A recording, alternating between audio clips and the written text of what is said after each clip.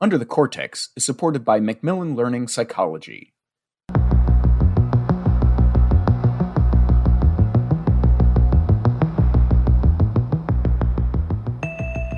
Estimates suggest that between 17% and 38% of adolescents and young adults engage in non-suicidal self-injury, defined as the deliberate, self-inflicted damage of body tissue without suicidal intent. These behaviors, which include, for example, cutting, can be used to cope with negative emotions, which makes their cessation difficult. Despite how pervasive non-suicidal self-injury is, no effective treatments appear to be available. A reconceptualization of the treatment approaches to non-suicidal self-injury, focused on preventing harm, might help to minimize its negative effects. This is Under the Cortex. I am Ludmila Nunes with the Association for Psychological Science. To speak about how online groups or e-communities may reduce the harm posed by self-injury, I have with me APS member and graduate student at the University of Southern California, Emma Preston. Emma Preston co-authored with Amy West, a professor of clinical pediatrics and psychology at the Children's Hospital of Los Angeles and the University of Southern California, an article published in Clinical Psychological Science that reviewed how non-suicidal self-injury e-communities, that is, online groups that share experiences with non-suicidal self-injury and other content about self-injury, may inform harm reduction interventions. Welcome to Under the Cortex. Thank you for joining me today. Thank you so much for having me. I'm really excited to be here to chat with you. So, I was going to ask you to start by explaining what is actually non-suicidal self-injury. Sure. So, the textbook definition of non-suicidal self-injury is the deliberate, self-inflicted damage of bodily tissue without suicidal intent and for purposes that aren't socially or culturally sanctioned. Think things like tattoos. But most of the time when we think about non-suicidal self-injury, we think about things like cutting. This is usually done with a razor blade, often on the wrists or the upper thighs. But non-suicidal self-injury actually includes a wide range of behaviors. Things like self-scratching, head-banging, burning. There's actually quite a long list. And for a long time we thought that self-injury was a feature of suicidal behavior, so something you do before you attempt a suicide. But what we're actually starting to learn is that many people engage in these behaviors and they don't want to die. This seems to be a phenomenon that's completely independent from suicidal behavior. Sometimes they overlap, but non-suicidal self-injury seems to be an independent phenomenon. So it's not the idea that it signals suicide or that people engage in this type of behavior because they are depressed or desperate. This type of self-injury, of bodily harm, can actually have some benefits, right? Yeah, this is really interesting, I think, to me and a growing number of researchers. People engage in non-suicidal self-injury for all kinds of reasons. Some people engage in it because they're depressed. Some people engage in it because they are thinking about suicide. But many people engage in it because it's serving a purpose. So some really interesting research from Dr. Hooley and Dr. Franklin talked about this idea that the reason why so many people engage in non-suicidal self-injury is that it's a very functional behavior. So they talk about the affect regulation piece, they talk about a communication piece, a social belonging piece. There's some really interesting research with people who have lived experience in self-injury, and a lot of these people talk about how engaging in self-injury helps protect them against suicidal behaviors. They explain that engaging in non-suicidal self-injury is like a protector. They hurt themselves so that they don't kill themselves. And this is a really interesting clinical phenomenon because as a clinician, you don't want someone to hurt themselves, but they're saying, I'm doing this so that I don't kill myself. And that is a really challenging patient population to work with. Mm-hmm. So are these behaviors well studied? Because your article is basically a review on the research of these type of behaviors, and then you use that review to come up with ideas about how to create better treatments. Yeah, so non-suicidal self-injury historically has been really difficult to study.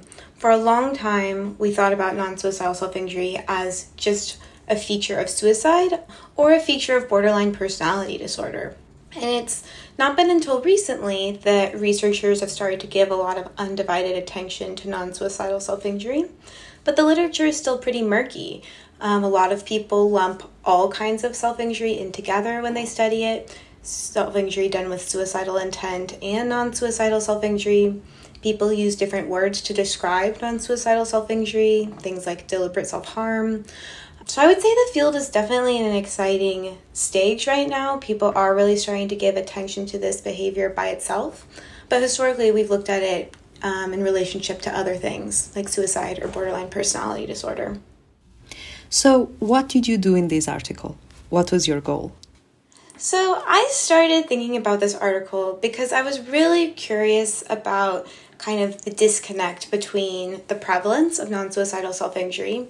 People say between 17, 18 and the high 30% of people, particularly adolescents, will engage in this behavior, and how few of them actually seek treatment. And for the folks who do seek treatment, there's very little evidence-based treatments available to use. And I thought this was really interesting, very curious as to why this is the case. And so I dove into the literature just looking to see what people were saying, how are people thinking about self-injury, non-suicidal self-injury. And pretty quickly I saw that the writings of people with lived experience, who have lived experience in this behavior, were very, very different than the way researchers were talking about this behavior. People with lived experience were talking a lot about non-suicidal self-injury like addiction, talking about being unable to stop, the difficulties with complete cessation, or they would even use the word abstinence. And then in the research literature, oftentimes non-suicidal self-injury is measured as a dichotomous variable, so yes or no. And that's two very different ways of thinking about this behavior. So as I was going through the literature, I also started to see a lot of literature on self-injury e-communities. These are online groups dedicated to the sharing, the solicitation of self-injury information, and they exist all over the internet. And researchers have dated them back to the 90s, so they've been around for a while. And on these platforms, people who are engaging in non-suicidal self-injury talk about their experiences, they ask for support, they support each other, they seek out information in a way that they're not doing in in-person clinical care or therapy. So I was curious what these platforms might be offering people and how we could use that information to inform our clinical care, to make it better, to make it more effective, more acceptable. And the thing that came out both in the writings of those with lived experience in self-injury and in these non-suicidal self-injury e-communities was this idea of harm reduction and talking about the need for immediate life-saving information for folks who cannot or do not want to stop their non-suicidal self-injury. And so in this paper we explored kind of how these NSSI e-communities might point to treatment targets, specifically harm reduction treatment targets for non-suicidal self-injury, and just explored what it would be like if we thought about harm reduction as a treatment for this behavior. In your research for this article, did you uncover anything unexpected, novel, something that you were surprised by? I think this is such an interesting question. I was most surprised by how many people who engage in self-injury use these online communities. You know, I thought, oh, sure, like maybe a couple hundred, couple thousand people might check them out, use them once in a while. But these communities, first of all, they're on Instagram, TikTok, Reddit, YouTube, Wattpad, LiveJournal. They're everywhere. And they have thousands and thousands of not just members, but highly active members. So anytime you go online, you have the opportunity to talk to several hundred, if not several thousand people who are all having the same experiences as you. And that was really surprising to me, that this is not just like a few folks who are using these communities, but thousands and thousands of people are using them. So we're talking about how these communities can give some clues about harm reduction, and this would include like wound care, how to properly cut oneself, all of these things. And one thing that keeps popping in my mind is, would these communities also have some negative effects? Like, for example, motivating people to do self-harm, and providing, just the fact that they're providing information about it, would that increase people who engage in non-suicidal self-injury? This is such a hot topic among researchers, and you can find evidence for either side, the pros and the cons of these non-suicidal self-injury e-communities. There's some research that suggests that they can breed like a competitive, I have to hurt myself worse than you atmosphere. But I would say a lot of research, particularly newer research, has shown that these communities are primarily a place of support for people, sometimes searching for information about how to hurt yourself worse, but a lot of times searching for information about what to do after you've hurt yourself, how to clean a wound, can you use a blunt instrument, when do you have to go get medical care. And so, I think as a field, we've barely dipped our toe into the data that's in these communities. And so there's still so much work that needs to be done to determine if they're good or they're bad. But I guess I would say that many people are using them. Thousands and thousands of people are using them. And so clearly they're serving a purpose. It seems that purpose is often community and support. But there definitely can be dark sides to using these communities as well. Mm-hmm.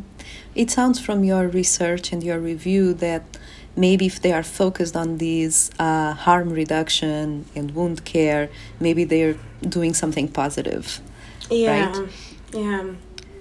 Yeah, so in your article, you mention ethical considerations about using these e-communities. And I'm sure those have to do a little bit with these possible negative effects, but maybe also regarding the identities of people, of users of these communities. Totally. Do you want to elaborate a little bit more on those? Of course. So I'll say that every research team handles this differently. I think we really need like a standardized set of principles as more and more researchers start looking at the data in these communities. Personally, our team, and I think many other teams, oftentimes don't publish the names of the e-communities. So they will give kind of a brief description of the community, but they don't actually give the community's name to try and protect the anonymity of the users. In the same way, we're doing some research right now where we're actually like looking at content in those communities, and in the work that we publish, we don't use direct quotes, again, trying to protect anonymity of users. But this is, I think, something that's a real ethical question, particularly, if you're working with data from a community where users aren't anonymous. It's public, it's free, it's open online, but we really want to do right by the users in these communities. And so, I think doing as much as we can to preserve their anonymity is really important as a field. Yes, totally. And so what would you say are the practical implications of this research and this review? So I think our big takeaway, the hope that we have for this article, is that we'll inspire empirical research on harm reduction and non-suicidal self-injury. I think that this article makes quite a compelling case for why we need harm reduction treatments and the study of harm reduction in non-suicidal self-injury. And so I really hope that the next step is very rigorous, ethical research that looks at how we could use harm reduction in a systematic way. I also think collaboration between, computer science and clinical psychology in the study of these non-suicidal self-injury e-communities is super exciting, particularly thinking about digital interventions and how we could maybe mimic what these e-communities are providing in a digital intervention setting could be really interesting as well. Yes, I agree. Very interesting research. Thank you for sharing it with us. This is Ludmila Nunes with APS, and I've been speaking to Emma Preston from the University of Southern California and lead author in an article about how a focus on harm reduction may be promising to reconceptualize the treatment of non-suicidal self-injury. I'd like to thank you for joining me today. Thank you so much for having me. If anyone is interested in reading this study or learning more, please visit our website, psychologicalscience.org. Under the Cortex is supported by Macmillan Learning Psychology. Macmillan Learning's Achieve for Psychology sets a whole new standard for integrating assessments, activities, and analytics into your teaching. One way Achieve does this is through new goal setting and reflection surveys. Pre-built and easy to assign, these surveys help students define and attain their own personal goals for the class, while giving instructors insight into each student's academic skills and emotional well-being. The goal setting and reflection surveys are just one tool in Achieve's suite of reports and insights, and another example of how Achieve goes well beyond just delivering first-rate class-to-class course materials. For a preview of Achieve for Psychology, go to macmillanlearning.com/psych sessions.